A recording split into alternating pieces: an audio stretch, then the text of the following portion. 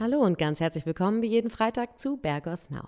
Bevor ich starte, muss ich ganz kurz Ihnen ein bisschen dieses wunderbare Szenario hier erklären. Ich sitze in einem Spot und ich muss sagen, er gewinnt den schönsten Ausblick, den ich jemals hatte, während ich einen Podcast aufgenommen habe. Und es liegt nicht nur an meinem Gast. Hallo Andrea Lötscher. Hallo Aurelia. Auch dich schaue ich an, aber sag uns doch direkt, wo sitzen wir hier? Wir sitzen hier an einem Ort voller Magie und zwar auf dem Sofa von Sergei Rachmaninoff. Wir sind in Sergei Rachmaninoffs Studio mit seinem wunderbaren Steinway-Klavier, Rachmaninoffs Grand Steinway Piano. Wir sind am Vierwaldstätter See in Hertenstein auf der wunderbaren Halbinsel, eine der einzigen Halbinseln in der Schweiz, ein magischer Ort voller Tradition und Musik auf einem Anwesen von 21.000 Quadratmeter in Rachmaninoffs Villa Senar, einer Bauhausstil-Villa der 30er Jahre, die jetzt der Öffentlichkeit zugänglich gemacht wird. Sie lag in einem Dornröschenschlaf und wird jetzt wachgeküsst mit einem kulturellen Programm.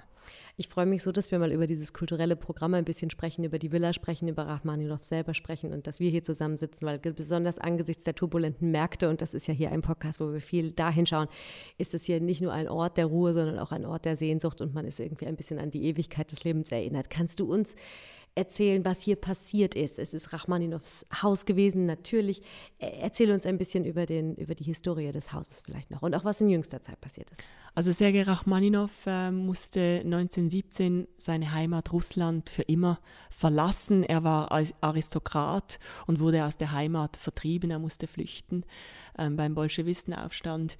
Und dann war er eigentlich immer im Exil lebend und hat nach einer zweiten Heimat gesucht. Die hat er hier am Vierwaldstätter See gefunden und sich diese Bauhausstil-Villa errichtet, gemeinsam mit den Architekten zusammen.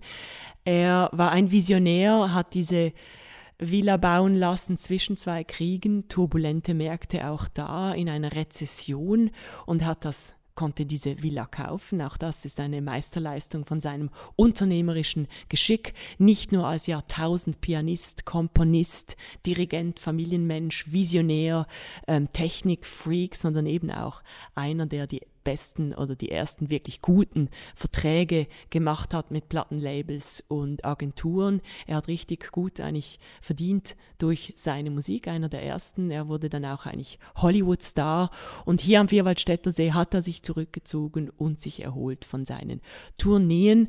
Und ja, hier hat er das Leben genossen und das spürt man hier, wenn man an diesen wundervollen Ort kommt mit diesen Bäumen, mit dieser Landschaft. Von nirgends hat man einen schöneren Blick auf den Pilatus als von seinem Seeplatzli, seinem Bootshaus. Er hatte hier ein eigenes Boot, er liebte Pferdestärken im Boot, im Auto, auf dem Pferd. Und so ist es eine Wahnsinnspersönlichkeit, die wir jetzt mit dem Programm inszenieren werden. Wir haben gerade eben schon die englische Version des Podcasts aufgenommen und am Schluss erzähltest du ein bisschen über ihn und seine Persönlichkeit. Es wäre wunderschön, wenn du das jetzt auch noch mal ein bisschen weiter treibst. Es war für mich sehr erhellend zu wissen, was er so für ein Typ war. Ja, ich hätte ihn ja sehr gerne kennengelernt und ich habe jetzt die Aufgabe, ich bin Managing and Artistic Director von der Serge Rachmaninoff Foundation seit Juni. Ich bin Musikerin, Flötistin, Unternehmerin und als Flötistin kommt man nicht so in Kontakt mit Rachmaninoffs Musik, weil er doch vorwiegend für Klavier komponiert hat. Und seit Juni bin ich eigentlich auch ganz süchtig geworden nach seiner Musik, habe mich wahnsinnig mit ihm auseinandergesetzt, mich mit Experten unterhalten und bin in diese Rachmaninoff-Welt eingetaucht. Und ich kann Ihnen versprechen, es ist einfach eine Wahnsinnspersönlichkeit, die inspiriert, die motiviert, die visionär ist und die ja doch eine gewisse Idolwirkung haben kann, auch für zukünftige Generationen. Deswegen ist es auch solch ein Geschenk, dieses Haus jetzt vom Kanton Luzern eigentlich bekommen zu haben. Sie wurde restauriert, die Villa, nach strengsten denkmalschützerischen Maßnahmen und so kann Rachmaninoff wiederbelebt werden. Er wird jetzt ins neue Jahrtausend katapultiert.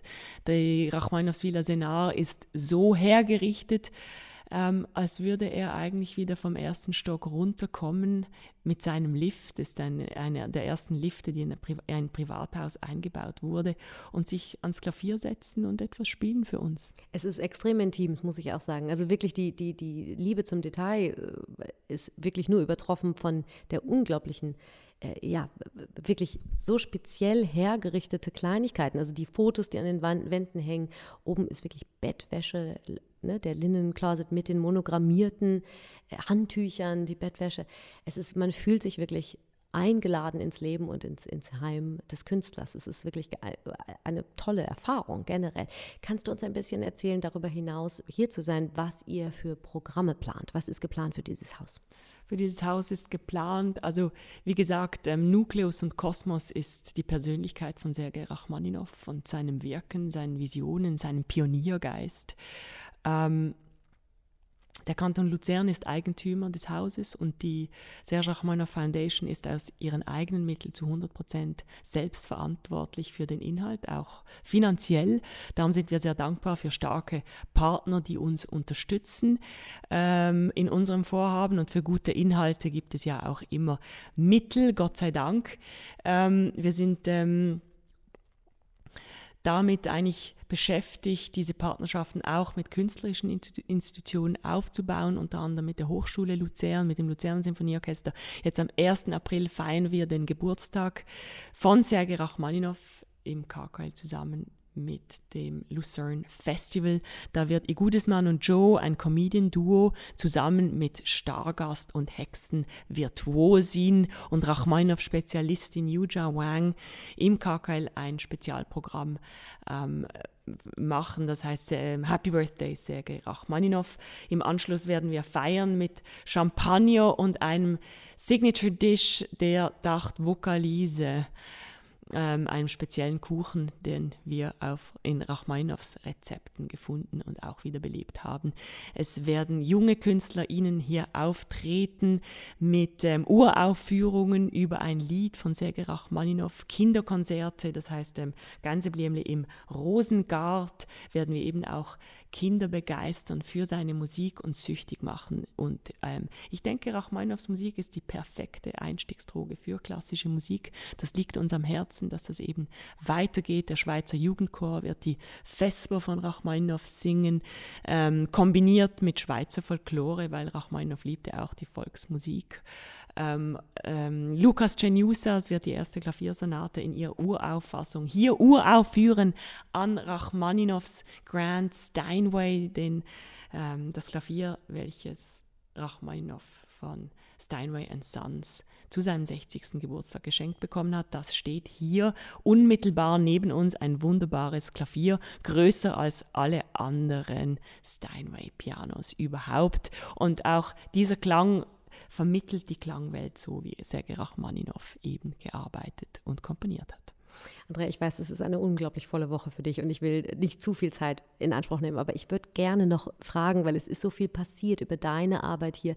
Es ist ja alles in einem doch wirklich sehr kurzen Zeitraum entstanden. Du hast gerade schon erwähnt, der Geburtstag Rachmaninoff steht jetzt an am 1. April und es ist eine wahnsinnige Punktlandung, dass ihr das so geschafft habt. Was ist alles passiert in den letzten Jahren? Wie war deine Involvierung? Es ging ja flott. Es ging flott. Also ich bin seit Juni 22 dabei und jetzt wird eben alles neu, da das Haus war nicht zugänglich für die Öffentlichkeit und jetzt wird es eben zugänglich für die Öffentlichkeit. Und wir hatten jetzt ein halbes Jahr Zeit für eigentlich unternehmerisch so die ganze Corporate Identity der Stiftung neu aufzugleisen, neue Website, Partner zu finden, eben im künstlerischen Bereich, aber eben auch Donatoren und Founding Partners. Wir durften dieses ganze künstlerische Programm auf die Beine stellen, Verträge, Künstleragenturen, uns mit Künstlern kurz schließen. Also ich weiß eigentlich gar nicht, wo ich anfange und aufhöre, aber es ist eine Faszination und es macht wahnsinnig viel Freude. Es ist ein Glück und es ist eine Once-in-a-Lifetime-Opportunity, an diesem Ort das wirken zu können, was wir jetzt machen und schaffen. Und die Vorfreude auf alles, was kommt, ist gigantisch. Und eigentlich gehen wir ganz stark nach dem Vorbild Rachmaninoffs mit Mut, mit Effizienz, aber auch mit Tempo, mit Virtuosität und trotzdem mit einem sanften Duktus und einem lyrischen Teil, um eben auch die Zukunft melodiös zu gestalten und auch nachhaltig zu gestalten. Andrea, also Wahnsinn, das ist wahrscheinlich das schönste Schlusswort, was ich mir hätte erhoffen können. Erstens herzlichen Glückwunsch zu dieser herkuleshaften Meisterleistung. Es ist ein traumhafter Sehnsuchtsort geworden und ich hoffe wirklich, dass unsere Zuhörerinnen und Zuhörer eine Chance haben werden und eine Gelegenheit ergreifen werden, hierher zu kommen und das Haus zu erleben, das Programm hier zu erleben. Es ist wirklich eine Reise wert. Vielen Dank für alles. Ich danke dir, liebe Aurelia. Wir bedanken uns bei Ihnen wie immer sehr herzlich fürs Zuhören. Das ist jetzt die letzte Folge vor der Osterpause. Ich wünsche Ihnen deshalb jetzt schon ein schönes Osterfest oder ein schönes Wochenende, was auch immer Sie feiern. Und ich freue mich auf das nächste Mal mit mehr von Bergos Now nach Ostern am Freitag. Und bis dahin ein schönes Wochenende und eine schöne und erfolgreiche Zeit. Adieu.